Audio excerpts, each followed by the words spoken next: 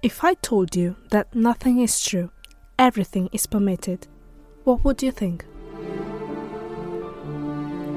Surely most of you would have thought of the video game Assassin's Creed, and you would be absolutely right. But did you know that J. Raymond, one of the authors of the successful video game saga, was inspired by the fantasy novel Alamut by Vladimir Bartol? So, if you want to learn more about the book that was the spark that inspired the creation of this amazing world, sit back and enjoy today's episode.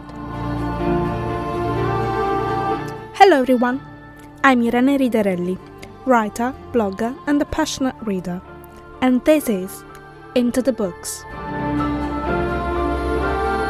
We are in Alamut Fortress, Persia, around the 11th century. Hassan ibn Sabah has declared himself a prophet. His mind is clouded by ambition and power, and to this end, he devises a plan to root the religion. So he chooses the elite fighters that are willing to join him. Hassan becomes the supreme leader of the Ismaili order of assassins. To convince the fighters to unconditionally obey his commands, Hassan creates a virtual paradise in Alamut. He ordered wonderful gardens to be created, and in which there were always beautiful women, and where wine and hashish were never lacking. He basically recreates his interpretation of paradise on earth to mold his fighters' minds in his favor. Hassan is practically showing them that if they follow his leadership, they could reach the real paradise.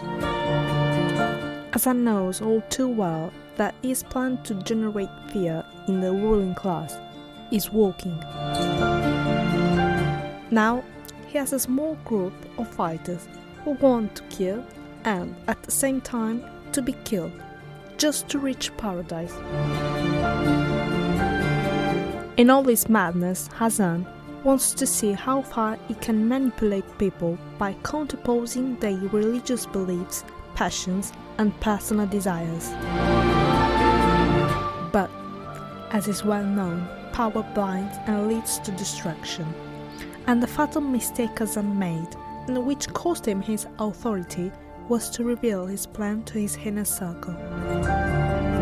When the beautiful slave girl Alima and the most gifted fighter Ibn Tahir become disillusioned by Hassan's intentions, everything changes forever.